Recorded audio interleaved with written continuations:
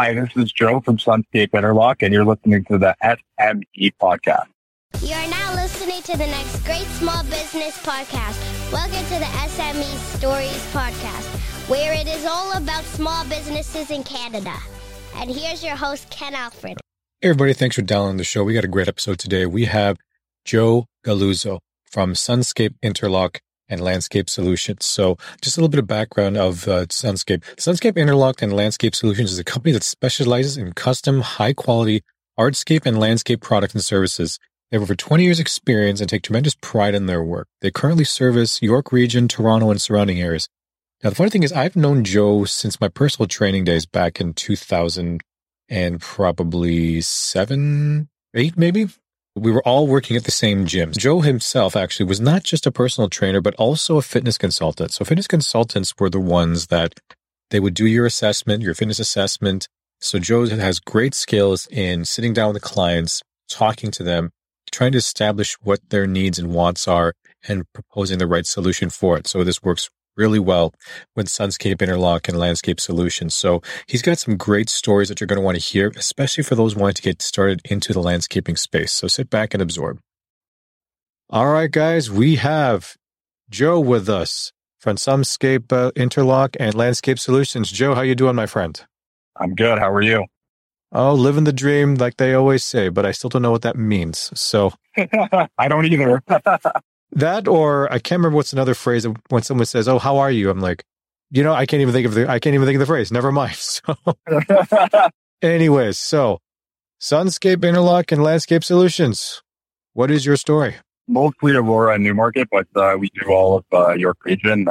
We've been doing this for like over 20 years. I started the company in 2016. I like to cater towards the more custom, artistic interlock, like hardscape, landscape, softscape. We do a little bit of everything. The only thing we don't do is maintenance. It's just the hardscape building. It's like landscape construction. What is the difference between the hardscape, softscape, and landscape? Because I think most people think, oh, I need to get something done to my yard or my garage. Oh, it's going to be landscape. Can you define the different ones we just talked about? Well, softscape is more like grass, soil, plants, shrubs, trees. And then hardscape is all the stonework, armor stone, flagstone, stuff like that. Okay. Yeah, sorry, no problem. Yeah, I just wanted to make sure we got that understood there. So when you use those terms, people know what they're talking about. So, sorry, continue with your story. So you said you started about 20 years ago. You're more on the custom side and the different areas you're seeing. So what are the capabilities of what you guys can do? We do driveways. We can pretty much remodel like everything around the outside of your house. So we do driveways, walkways, gardens. We work around pools. We regrade properties with topsoil and sod. We'll do gardening. Like we can do some planting as well. We also do a lot of people have a lot of houses have issues on when you walk outside on the porch. Sometimes the concrete integrity is not the greatest. We can fix that up and make it look nice and face it with nice flagstone that has like a nice rock face on it. Yeah, it's pretty much anything that is interlocking and landscaping. We pretty much will do. Okay, no, that's great to hear, Joe. And just so people understand as well, so what was it about getting into this space that really drew you? What drew you to the landscaping, the hardscape? What brought you into this industry? So I'm pretty artistic. I like to draw, and I'm pretty physical as well. And I feel like the two put together, it's pretty much what I'm passionate about. I like being physical. I like being artistic. I like dealing with new people, like talking to new people. I like the way stonework looks. I'm really into stonework. And I was taught how to do this from a young age. My father started doing it, so I pretty much learned it from him, and I worked for him for a long time, and then I started my own business. Oh, wow. That's pretty cool. So it's funny when you mentioned that you were artistic, and then the first thing you think of is, hardscape and landscape, because I guess most people think that, oh, what do you mean artistic? It's just you put stone on the ground, but it's not. It's more to it than that, right? Like you said, there's that vision that you're trying to work with a client to try to figure out what exactly they're looking for, and trying to put it on. And it's one of those things that honestly, once you finish a job, you can literally, as they say, literally step back and take a look at it, right? Yeah, it's like anything. If you look at a car and you look at how it's designed, some people might look at it and be like, it's just a car. It's a box with wheels. But it takes a lot of engineering and a lot of artwork, a lot of planning and design to create that vehicle. Some people look at it a certain way, right? With the landscaping, you can tell the difference between a company that would not have the artistic eye and a company that does. Also, you can also tell if somebody's using proper materials and doing the due diligence with going deep enough with the base and keeping it so it's solid and it lasts through the frost, because that's like a big thing. What we do is you got to make sure that it lasts a long time without it heaving. Like, you're going to get a little bit of that, but that's another part of it that got to really make sure you cross your T and dot your I's with. Yeah, no, exactly. And I'll make the story real fast. So we got some landscape. This is just, I guess, the landscaping done on our property probably a couple of years ago. I went to some local person. I didn't really know who they were. I guess, just Google it and just did it. And they did the job okay, because all we were saying is, okay, because we had inherited, when we bought this property probably back in 2014 or so, the front yard, it looked like, I would probably say it looked like a swamp in terms of like these really big plant flowers. It looks like it's almost covering the walkway. So we decided to get someone to clean it up. So they pulled out a lot of this stuff. And then we had like a few, I guess some simpler, like perennial type of plants that, they're not going to grow too wild and, they'll survive the winter. So I asked them to pay, I paid a few $100s. Okay, can you guys, dig this out, remove all these dead weeds or remove all these things and put in these new stuff. And they did it, and they covered it with mulch. And my assumption was, and this is my mistake on my end, I thought they would have put some type of, fabric. I guess I don't know what you call it, landscape fabric or something like that, where it's just to prevent from weeds from going through, growing from underneath. Is that right? So I thought that they were going to do that. And then I started noticing that there's a lot more weeds growing on this side of on where we just had it landscaped within like a year or two. And I'm looking and I push all the mulch back because it was covering it. So I push all the mulch back. It's just bare soil. And I'm like, wait a minute, where is the fabric that I asked for? So, it's something that, you can, like, I think what Joe was saying as well, is that you really got to make sure you're using the right materials. And I guess this particular company that we hired did not use the right materials. And then we were stuck with, okay, now we got to find a way to have to pull out the weeds all the time or do something else, right? Yeah, that's the challenging part about doing this kind of business. If you're passionate about it and you want to do things correctly, is pricing includes stuff that you don't see. And sometimes people don't see what goes into the job. And you can get somebody that comes in and do a job in a day or two when you're not home and you can't see the process. Mm-hmm. And they're just kind of rushing it just to get to the next one. And that does happen. There's a lot of that. And I understand from the homeowner's perspective, they want to save money. But you really got to look into, I think when you get a landscaper, unless you're trying a new company, you should always have referrals of different jobs. Like, I have customers that ask me and I can send them to customers' houses. I have customers that are okay if somebody comes and takes a look. We always make sure that we can give them some kind of reference, because it is an investment. And it's also like a safety thing too. Like, when you're building a structure outside somebody's house, you want to make sure that it's designed and built properly so people aren't slipping off of it and falling and there's nothing protruding. You want to make it so it's aesthetic, but also functional as well. Yeah, tripping hazards, especially if you're doing like porches or stairs or something like that, right?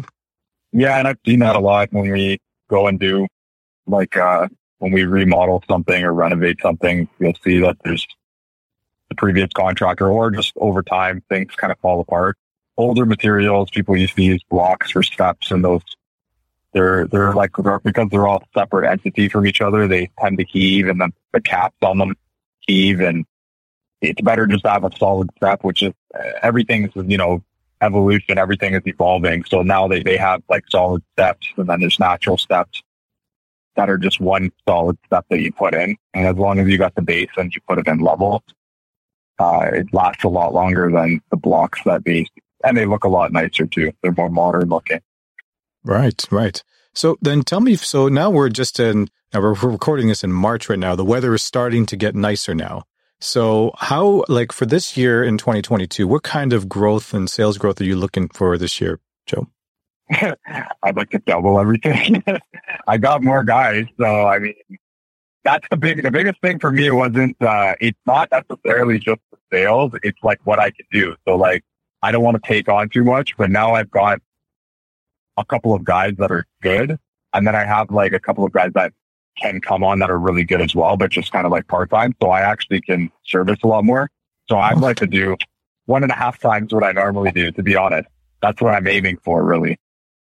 No, that's great to hear. I mean, it's almost like a good problem to have, right, Joe? It's one of those things. If you were telling me, well, Ken, I don't know about growth this year, we're kind of struggling, then I'm like, okay, that's a bit of a thing. But the problem that you have is a nice problem to have. It's like, I'm not worried about sales. I want to make everything bigger. We have more people so we can service more clients. And I'm like, that's great. So for some of those people now, when you look into the actual landscaping business now, what is kind of, in your experience, what's been the biggest expense you've kind of been seeing over the last few years?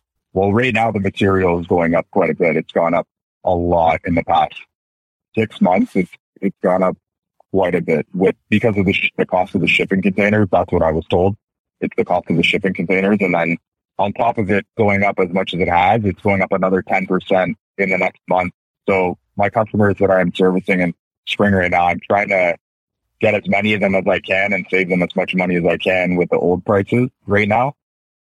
So I've been talking to a few of my customers and we're ordering things ahead of time, which quite a few landscape companies are doing that from what I've seen. The story over the last year or so was when like lumber prices were really high. So, people would go to Home Depot or whatever to try to buy wood and it was so expensive. But the material you're talking about too is like a lot of the interlocking and the stones you're talking about as well. That's also gone up, you said, right? Yeah, but it's still cheaper than lumber. So like when the lumber price went up, like a lot of people were calling us saying we were going to do a deck, but we can do, because like most of the time when you do stonework, it's the most expensive thing you can do outside compared to like wood. Mm-hmm. And it like most people like stonework more than a deck. Like they just like it because it looks more upscale to have like a nice interlocking pad with nice looking pavers and a nice border. Like it looks nicer. So last year people were calling me and telling me it's too expensive to do lumber and we want to do stonework. I've never had that happen before last year because the lumber was always cheaper than the stone. And I still think, I don't know what lumber is right now, but I still feel like it's cheaper than stonework still. So you can still it's gone up. Like the interlocking has gone up. It's more the natural stone that's really gone up. That's the one that's like jumping up like crazy. Is the natural stone. The interlocking is different. But now the cost, I think, is going to be gas. I think gas is going to be the biggest thing. Like just to fill a 1,500 truck is like $160, depending on the size of your truck. And then if you get a one that's one up from that, you're almost like you're into like 200. That's with gas. It's like a lot more money to fill everything up. Even the machines like put diesel in the Bobcat. Oh, I see. And gas in all the machines. No, that's good to hear. Because I mean, I guess when I was first listening, I thought you were talking about like the cost of gas to have everything shipped to your site or whether it's you guys picking up the material or the company's delivering it to your location wherever the job site is. The cost of gas. I totally forgot about the Bobcat, right? So that machine that helps dig and all that sort of stuff also needs gas as well. So yeah, fuel prices are really crazy nowadays, right? So I guess it really translates to not just the regular daily driver, but it affects a lot of businesses specifically, especially yours. Oh yeah, especially when you're running machinery and stuff, it's gets expensive. And then when you got to really, with this business too, another expense that when you're newer, I know I made this mistake when I was like, newer into the business. You can sometimes have one job in one area and then you're like 10 kilometers away and you try to plan them at the same time. And it's better to have all your jobs in the same area that you're working on if you're going to do more than one at once. I like to just do one job at once and go to the next one. I don't like being in the middle of 3 jobs. And that's something that homeowners get really frustrated with if you have more than one job going because you're always bouncing around.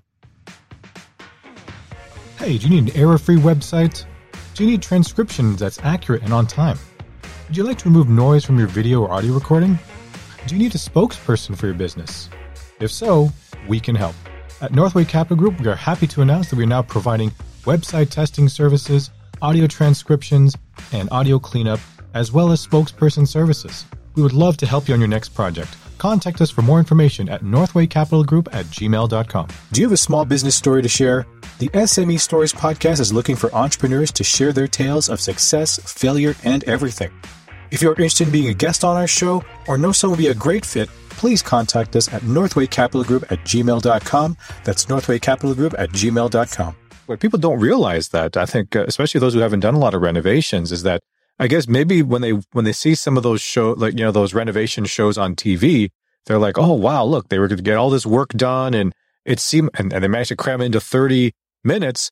But they're like, oh yeah, they probably just took them maybe a few days job to do that. But then what they don't understand is that for a lot of these, even these renovation shows, depending on which show it is, they're usually work on several jobs at once, right? And I guess some of the practice that most, I guess, contractors do is, to try and, like you said, schedule multiple jobs relatively within the same kind of area. So they're not and then they're doing a little bit here, a little bit there, and a little bit there, because I guess it depends. Unless you have an entire crew that can literally do everything from A to Z right then and there, you might have to be waiting on another subcontractor to do a certain function of the job, right?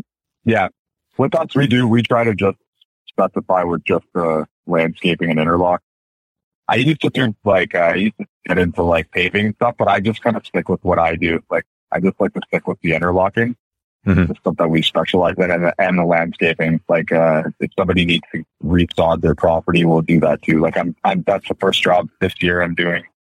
We're facing a porch. It's a big job, so there's a whole bunch of things we have to do there. But yeah, I always try to make sure that we're doing everything one job at a time.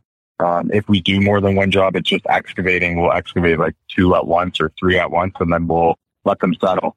Right. Those type of things. Yeah. Okay. Yeah, that's okay. I just don't like bouncing around, especially when you have to cut and do intricate stuff. You need to put your full focus on it. And if you're focusing on the cutting and the intricate part of the job, your focus gets shifted if you have all these other jobs, because it becomes stressful. And I don't think when you're stressed out, and human beings are not good at multitasking. That's we already know that we're not capable of doing that. You're better off focusing on one thing.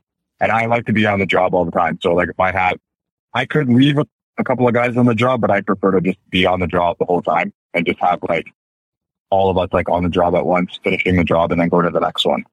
Right. No, that makes sense. So, so let's talk about social media here for a second. So, this is not a social media podcast. How do you do your social media for your business, and what tools do you currently use right now? Right now, so last year it was crazy. I got so much work off of Facebook, and it wasn't even me really, I didn't even advertise on Facebook. It was just people were putting me on the groups, and then I would go to somebody's house and I would get the jobs. And a lot of my jobs last year came off Facebook, and I still get a lot of stuff off Facebook. I do have an Instagram account as well. I have Facebook and Instagram. From what I hear, not a lot of people are even really looking at the website so much. It's more like the Facebook. And to update a website it takes a lot longer than to update a Facebook page.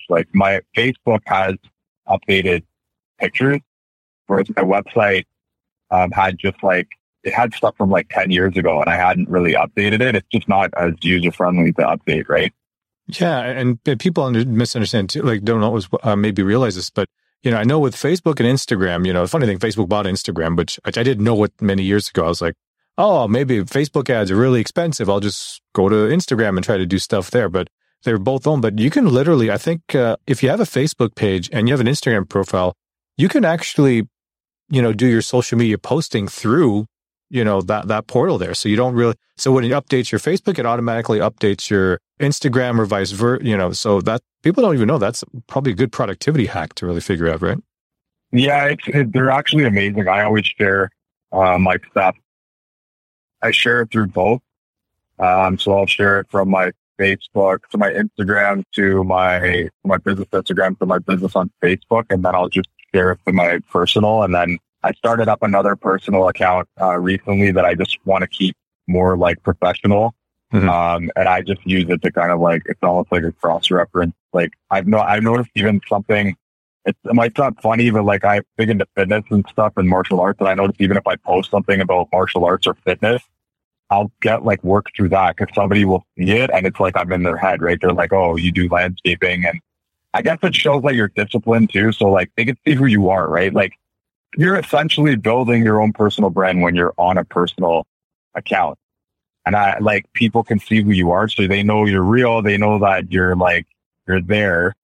And I think it gives somebody more comfort with trusting you, right? Because you need to trust someone when you're doing renovations. Like so many things could go wrong on a job and you need to make sure that somebody that you're dealing with is like legitimate and honest and it's going to do the job. And I just find certain posts people respect just over years of having the 3 social media accounts.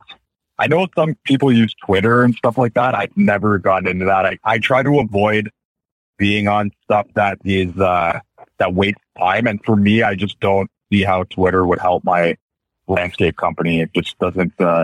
I just don't see that doing anything for me. Once again, I don't really use it, so I could be wrong. But I try to limit how much social media I'm using and try to stick to just business. No, you're not that far off. And I think I'm very similar as well. So, I mean, for my own personal thing, it's Facebook, Instagram, and in some cases, LinkedIn. Those are the only 3 that I'll use. Like you said, for like Twitter, I don't know. To me, it seems like a very, it's almost like a volcano on Twitter. So it's like, you know, I don't really want to go into that space, right? Because I'd rather keep it something simple from a business side, keep it very professional. So, yeah, I totally agree with you on that one. Now it's time for tips from the pro. Let me get your take on the actual industry itself. So the whole landscaping industry, how has it changed over the last few years, and where do you see it going? The products are a lot nicer now. I wouldn't say the last few years they've engineered some newer stuff that's nice. It's just they come out with like a lot nicer products. Like when we first started doing it, it was like they were like rectangle herringbone pattern bricks, and they were very basic and very like industrial looking. And now it's like you can make your house look amazing with the stuff that's coming out now. Plus, in the beginning, there wasn't really a lot of people using like natural like armor stones, and now you like almost everybody, maybe 1 out of like 10 people I go and quote doesn't like the armor stones, but the majority of people really like natural stone and armor stones the way it looks. So define the difference. So what is armor stone? So all I know from my limited knowledge of this is that it's a very strong, really strong, robust stone, right? Yeah, they're just big, like nice looking rocks. They usually come from up north or they're shipped in from other countries, and they're very heavy. You can use them to like build retaining walls like that. We use blocks way back when we used to use blocks. This would have been like maybe like 10, 15 years ago, we were using blocks for a lot of our stuff, but now like armor rocks are just way stronger. You can build like nice gardens with them. You can support like a set of steps and have like a nice entrance going towards your house with them. They're just, it's a really good option for retaining, and it looks really nice. It complements Interlock really nice. And they come in like decent, like nice looking, like modern like colors, right? Like a lot of people go with gray nowadays. They have like nice veins in them. They have some beige ones, and then they have some brown ones. So it pretty much matches like every color scheme. Interesting. No, that's good to hear, right? So, yeah, because I heard armor stone, and yeah, remember for the listeners, armor stone is not something you would put on the floor. You wouldn't put them as interlock, and these are like literally ginormous structures that can, like you said, support like a retaining wall, but it also looks nice, and it's extremely heavy, which is why I guess the properties of it being as a good retaining structure, it's just that nothing's really going to push it, really. Yeah, they're like thousands of pounds, so like you're not moving them. Some of them are like 500, and some of them are like 1,000. Like you're moving them with a machine. Some of them you can't even move with smaller machines. Well, Joe's being modest. He can probably lift an armor stone, just walk it from his car over. So, you know, if you see Joe, he can carry armor stone.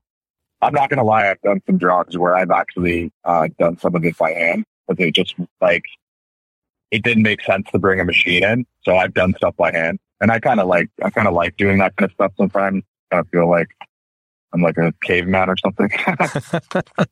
No, excellent. So one question I always like to ask the guests, and like I said, it's also for the goal of the podcast. We're trying to educate, motivate, I guess, people to do their own business, whether it's side or full time, but also to know what the real stories, right? Not just all the good stuff, but also some of the things, some of the challenges. So I guess so. Joe, in this case, so you've been doing this a while. What has kind of been like your biggest failure in the business, but also your greatest success so far?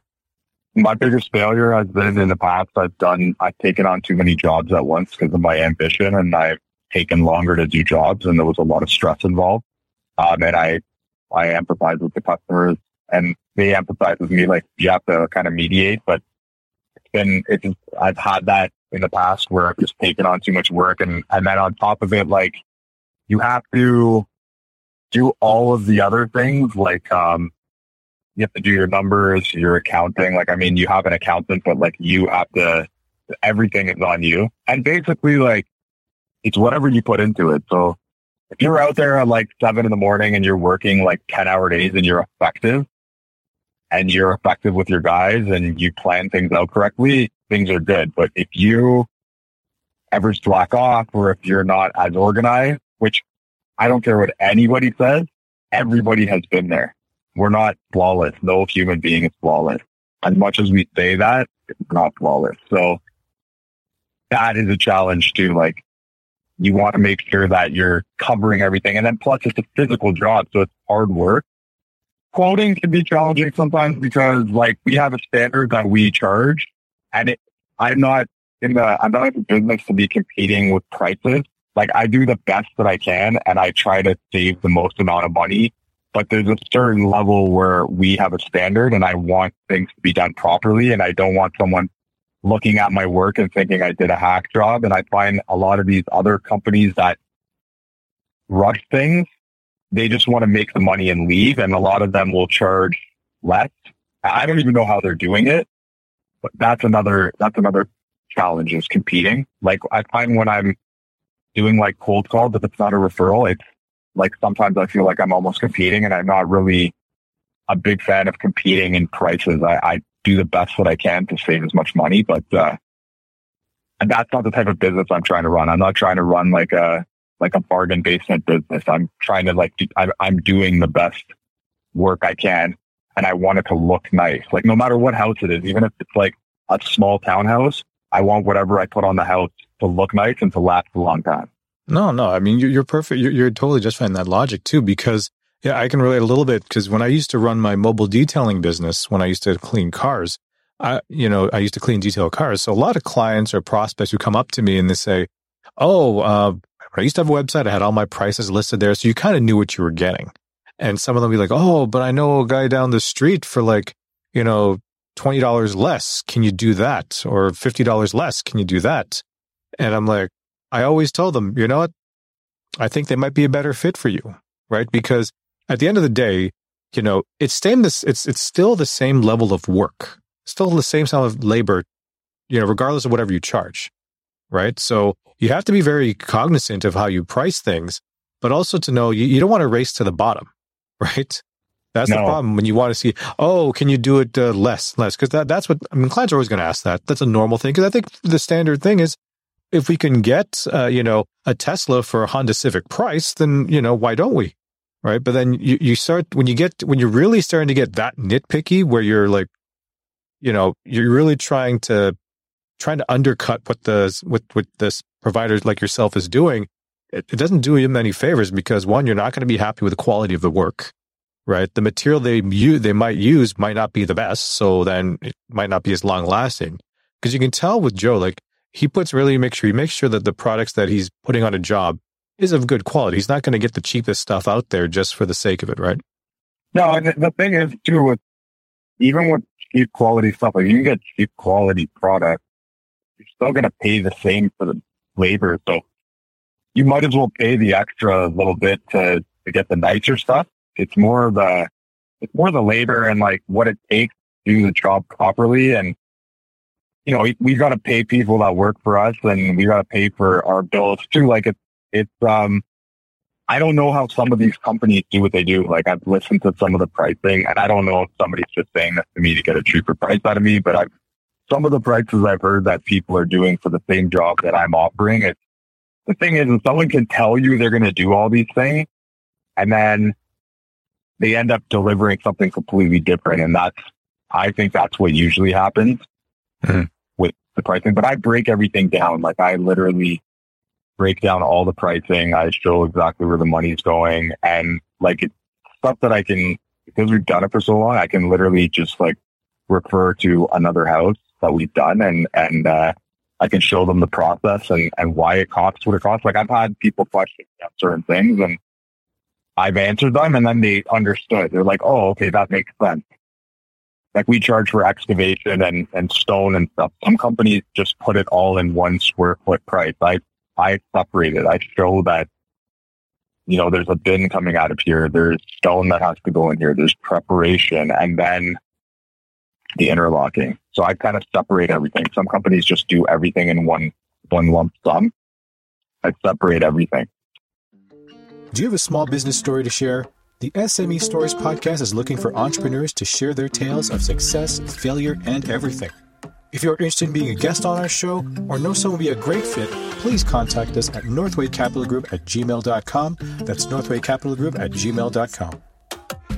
Interesting. So, I guess it's more, there's more transparency when you kind of separate. Now you're not going to go all the way to the points of like nuts and bolts and to the point, but you can definitely talk about different phases of it. So if the job is going to cost $10K, here's how much, here is the breakdowns of, excavation is going to cost this much, and then the interlocking is this much. Here's the labor cost. So you can kind of see it, right? So it's not like they're saying that they're putting on one lump sum and when they give you the deposit, that's going to go into Joe's Tesla fund, right? So it's nothing like that. Yeah, no, not like that at all. Excellent. So definitely not like that. So now we're going to go from the tips from the pro segment. So Joe, this is the part of the show where, we have an aspiring, entrepreneur that maybe wants to get into landscaping. They want to start in this business. So they might have very specific questions. So being a pro, this is where we start to ask you, okay, if you were to start over again and how you would advise a new person, here's how it would be. So question number 1. So I'm new to this. Should I diversify my offerings or should I try to keep it simple? Or so let's say, because obviously with outdoor landscaping, it's a lot of different things. You got driveways, you got backyards, porches, patios. Is there anything that if someone's new, should they try to just focus on just one of those pieces or should they try to do a lot of different ones? Well, I think you could do all of the landscaping part. I just wouldn't be like a person that's doing landscaping and then focusing on other parts of the trade, like other trades. Like I wouldn't be doing multiple trades. I try to get good at one. Right. I try to focus on one thing and get good at it because it takes a long time to get good at a skill. It's not like, unless you were like a carpenter before or like an electrician before, that's a different story. But like, I would try to learn one thing and get really good at it first. Is there a particular niche that you find within your space of all the different jobs that you have that would be probably like a good job that maybe someone who's just getting started should even go into? Would it be a patio? Would it just be like a small backyard type of setting, or should they try to do driveways? I mean, what's your take on that? If you're just starting out, I would just start out with just trying to do basic. Like if they're trying to build the skill, I would just try to do like basic, like a basic patio and a basic walkway, and try to learn how to build steps, because that's the basic bare minimum that you need to know, right? If you're doing walkways and patios, because people are asking for walkways, patios. Most of the time people aren't asking for driveways because it's really expensive to do all stone driveway. Usually people just do the edges and then get the middle asphalt. But yeah, I would learn how to do that stuff. The excavation is like, I would learn how to do that first. Then I would learn how to do, the stonework. But you can also sub out an excavation person. Like if you know someone that has a machine, you could sub them out and pay them and then do the other stuff if you're good at that, and then slowly learn how to do it, because it takes a little bit of time to learn that stuff. Yeah, I think you brought up a good point, is to know that it's okay to outsource. I think that the challenge that most small business owners start with is that they feel they got to do everything themselves. I mean, for something like this as well, if you know someone who can do, like you said, excavation, that's a very big part of the job too, right? Because you got to make sure you dig deep enough in, and God forbid you're hand shoveling that whole thing. It's not the most fun, but I always say that it's better to get, to outsource that so you guys can split the fees versus, trying to do the whole thing yourself, and then you're stressed, and then you're tired, your back is sore and everything. Is it really worth it to not just share? It's 50% of something versus 100% of nothing, right? So yeah, exactly. So what should be the first equipment I should buy first? I would definitely, you need like a bobcat. Well, you don't need to buy a bobcat. You can rent that. So you don't necessarily need to buy that. I would definitely have a truck. You need a truck, trailer, like a dump trailer, like a 5-ton is good enough to start. And then you need saws. You need like a cutoff saw. Mm-hmm. I'd probably have one or two. So you have a backup, compactor. You need rake, shovels, string lines, good. So all those are great, Joe, but which would be the first one in your opinion if you were to start over again? What would you get first? Obviously, you said you could rent the Bobcat, but I know you need all of them, but if you only can pick a little bit and have to reuse just whatever you have at home, what would be the first thing you'd get? You definitely need a truck. There we go. Truck it is, because you don't have a truck. What are you going to do? You're going to strap it to the head of a Mitsubishi like Lancer, right? No, we're talking about it's a Mini Cooper, man. That's what I'm going to be using, right? So, yeah, right. Can you imagine armor stone inside a Mini Cooper? I'm just kind of curious how that would work. I've seen guys literally load stone in the back of car. Really? Yeah, I'm not even kidding. I've seen it. I don't know what they were doing. They probably destroyed their suspension, but I've seen people do it. Wow. Well, definitely get a truck. That's for sure. So, next question there, Joe. So, in your opinion, what is the threshold of keeping, like, I would just say, like, so how many jobs should you have, like, in the pipeline to actually bring on people as an employee versus keeping them just as a contractor or a subcontract? How many jobs you should have to keep people busy? Yeah. So, I mean, because the challenge is obviously when it comes to hiring, when you start to bring people on, you want to make sure you have enough work in the pipeline so that they're busy, right? Because now you're paying, they have a salary or whatever the case may be, you're paying them hourly versus, should you just keep very lean and just only bring them in just for when you have a job ready? What's your opinion? Yeah. The problem with that is you can do that in the beginning, but you're always going to be in between people and you're never going to get like quality people if you do that. You need to have people that you can have all year consistently. So you need to have, it could be one job at once. Like, I mean, one job could last you a month. It could last you even longer, just depending on how big it is. If it's a really big job. And if you have a couple of guys, they're going to be working every day on that job. And then you could have 3 jobs that are smaller and they're all in the same area. And you could have, the guys all working on those jobs as well and keeping them busy. Do you find that the labor costs have gone up over the last year or so? I mean, I've always heard people saying that they're having a hard time trying to find the right people. Well, I think it's a combination of like, you can't blame just the people that you're hiring. Like, you have a part in that. Depends on how you're treating people, how you're presenting them, how you're paying them. I do find that people nowadays, like compared to like 10 years ago, things have changed a lot in terms of morale and work ethic. And I don't entirely blame that on people. Like, I think that the way society has gone, people's work ethic is degrading a lot. And part of it is like social media. Part of it is this COVID thing that has gone on where, a lot of people were getting benefits. And I'm somebody that I didn't collect any benefits during COVID, like nothing. I had to like pay my bills and I didn't even apply. But I did notice a lot of people want to work for cash and get paid, like they wanted to get paid benefits. And I'm like, they wanted their COVID benefits on the side. And I'm like, no, we can't do that. We're running a legitimate business. And I found it was a lot harder to find people to help.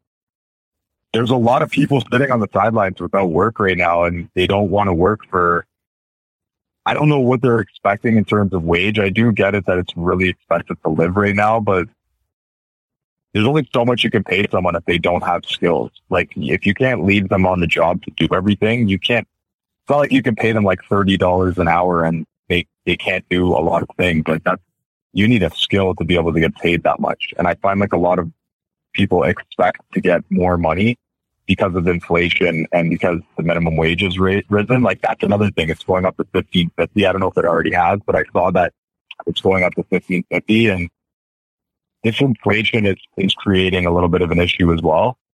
Yeah, I mean, I found guys, like, it's taken a long time, and it takes a really long time to be able to find people that will stick around. Like, I have like 2 guys now that I know are going to stick around. And sometimes it's better just to have a couple of guys. Like, you can have 5 people working on a job, which I have, but if 2 of them aren't working, or if they're like, when you leave, they're not doing the job and they don't care, they can cause problems for everybody else. They can slow everybody else down. And then it's like, you only have you and nobody else, and you're babysitting. So it's like, it's better to take care of a couple of guys, pay them properly and treat them properly and do good work than to have 10 people and everybody's all over the place.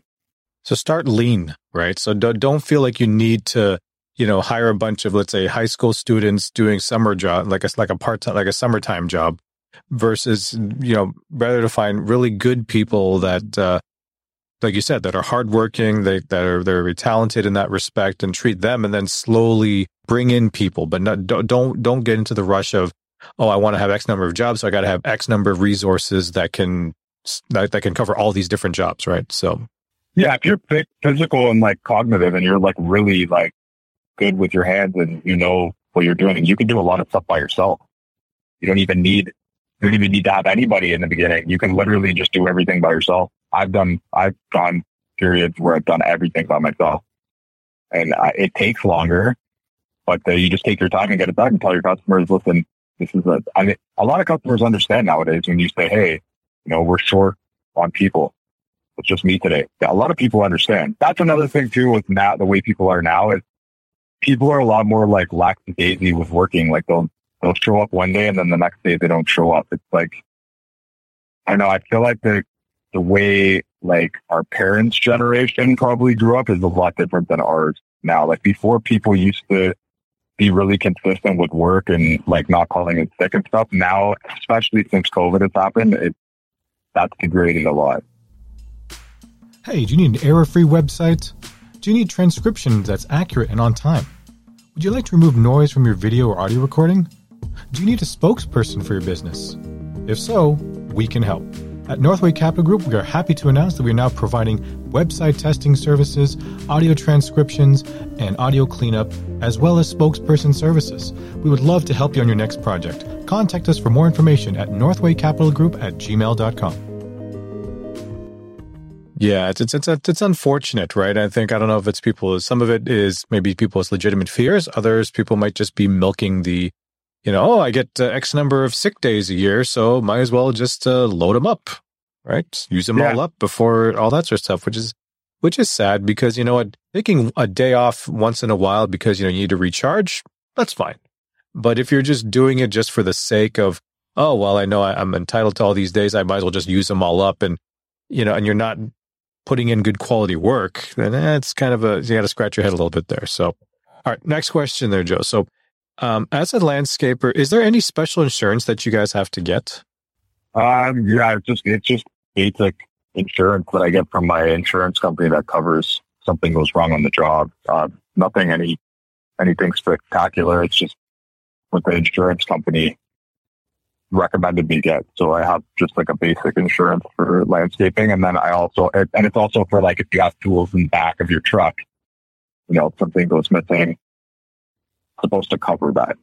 Yeah. And I'm sure there's like WSIB if you have if you have people on site and stuff like that.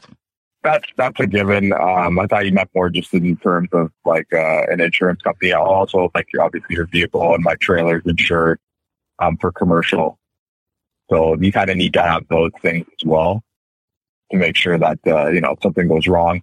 I think it's also for if somebody, trips on something, you know, if they go to court, the insurance company covers.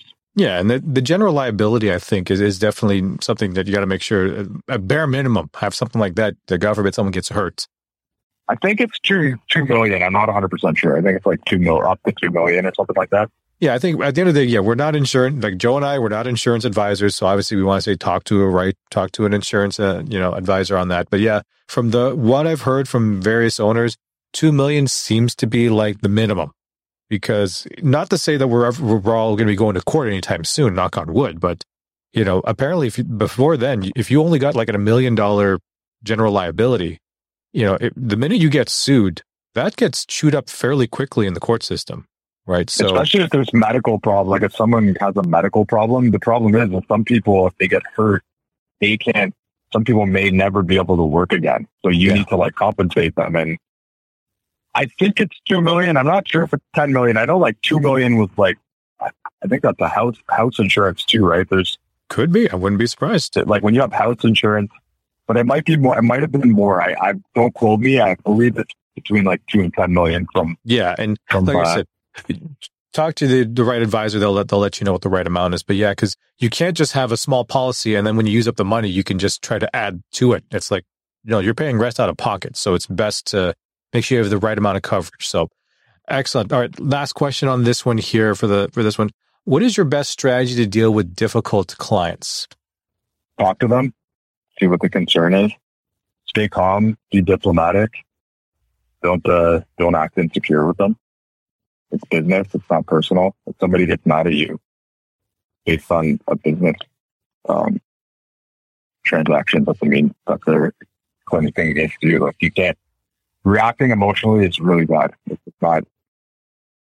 Anytime you react emotionally, it's better to just, even if someone's like angry at you, you just gotta be calm. And most of the time, if somebody's being unreasonable, they'll usually see it. I see the good in people, so most of the time it works out.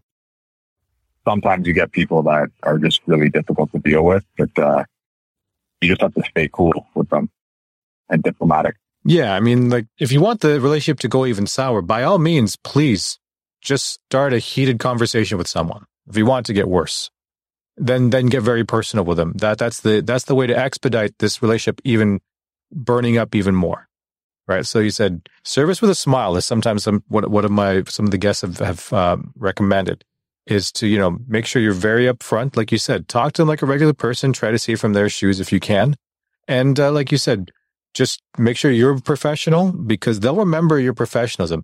They will also remember if you're a jerk to them, right? And if you remember back in the day, Joe, where before social media, if someone wanted to complain, let's say someone found you through the Yellow Pages and they had a bad experience with you, they might just tell only their immediate friends and family. Nowadays, with Yelp and all these and Google reviews and stuff like that, people can now influence that rating on your entire company. So, stay professional. And don't, like you said, don't get personal with it because it's not going to go well. It's not going to go well at all. No, definitely not. So these are a couple more of the lighter questions here. So, because you're really busy, you're doing a lot of work. What's your work-life balance like? How do you balance friends, family, loved ones, and this business? Because, this is very, like you said, sometimes you're on site for almost the entire day, sometimes maybe 10-hour days. Well, I might be the wrong person to ask that because I'm not married. And I don't have kids. So maybe I'm not very good at that part. I have a family and like I do train, like I do fill my extra time with like martial arts and stuff like that. So and exercise. So I just try to make sure that I always have like at least an hour of the day to like focus on myself because it can't all be work. You'll have a breakdown. It don't work. Right. If you push yourself too hard, you need to have some downtime and like you can control that. So just be effective with your time. If you're not effective with your time and you're just dragging your feet all day, you just need to have a plan. If you have a plan, you can do anything. Like I always hear people say they don't have time to exercise. They don't have time to do this. They don't have time to do that. You can make time for things. You just have to plan them in your day. Yeah. You have to plan correctly. Wake up at the right times. Time things correctly. If you get things done within, and we're not perfect, sometimes it doesn't work out like that, but you do your best, right? Yeah, exactly. Right. And no one's flawless. Like you said, we're not flawless people when it comes to this. Even everyone has different suggestions how to try to balance it. But the bottom line is, like you said, just make time in whatever way, shape, or form it is, whether it's an hour or if it's like meeting with friends or family or loved ones, if it's just like maybe just an hour or two on the weekends, if that's the only time, but at least try to have something there. So it's something that I think, especially if you start a business, it's so easy to just get so immersed in it that you forget about family and friends, right? Because you're just focused on building your business, running your business, dealing with all the issues and all that sort of stuff. But when you don't have time to decompress, you can talk about, I think like when one of my previous guys mentioned, it's kind of like you're trying to run a marathon at a sprint's pace. Yeah. Doesn't make any sense, right? No, it doesn't. You'll get burned out and then you won't have any energy to finish. Exactly. All right. So what has been like the funniest story that you've been working on, like through all the jobs you've done? You know, like hundreds upon thousands of jobs. Can you share any type of one of the funniest stories that you've had on a job site? I don't know. I'm trying to think right now. Something that was funny. And family friendly. So we'll keep it between those ones. Yes. Well, I have a relative that, so my family's Italian. I have a relative that's not the greatest at literacy. So he put a sign up on one of the jobs going into the pool area, and it said no entry or else, but he spelled it wrong. It was no entry or else, and the customer came out and goes, "I think that's one of my kids wrote on one of your." Like, nah, for sure that was my cousin, and I just started laughing, and we all started laughing. Yeah, it was me, and we all started laughing. Oh my goodness! So they thought that your sign was vandalized by someone, by maybe their kids. One of their kids. It was in crayon, right?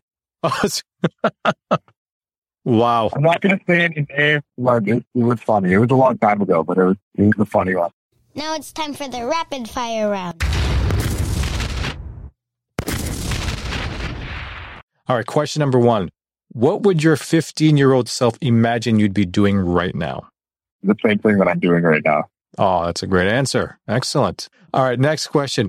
Okay, would you rather have a voice like Gilbert Gottfried or Fran Drescher? Gilbert Gottfried actually doesn't really sound like that, so I'd like to be him. I don't think I'd want to sound like Fran Drescher. That wouldn't match my physique. Even her voice doesn't even sound like that too. So it's like when they're in the performance mode, they really crank it up a notch. But I've yet to hear Gilbert Gottfried like a natural voice. I don't know. He's funny. So I feel like if I had his voice, I could do voiceover work. So I'd rather Gilbert Gottfried. Excellent. I would probably say the same thing. So, all right. What is your favorite microwavable food? My favorite microwavable food? Yeah. Oh, man. I don't know, like leftover, like lasagna or something like that. Not bad. Leftover lasagna. For some reason, mine, I can actually make a 60-second, I guess like a chocolate chip cake, a mug cake. So you make it in a mug. So that's kind of my thing if I can make it, because it doesn't take me long. And we try to be more keto-ish, like Mrs. K, my wife, tries to make us do that. So then I look for recipes like that. But 60-second, that's one of my favorite ones. But excellent. Okay. Now, Joe, do you have a signature move or a quirk that people notice and comment on? A signature move or a quirk? Well, this doesn't relate to my business, but I get made fun of for the faces I make when I train jiu-jitsu. Oh, looks like you're trying to lift armor stone. Is that what that face you look like? No, I think I probably look crazy, but I'm in the middle of getting choked. So, so people notice the face. So what belt are you right now in jiu-jitsu? I'm getting pretty close to purple, but I'm like black and blue belt with 4 stripes. I have to like differentiate that because if anybody doesn't know, it takes a really long. I've been in the blue belt for like 7 years. Wow, that's great. So you're a 4-stripe blue belt, and yeah, people. It's not like karate where you can probably fast track your way to getting different colors.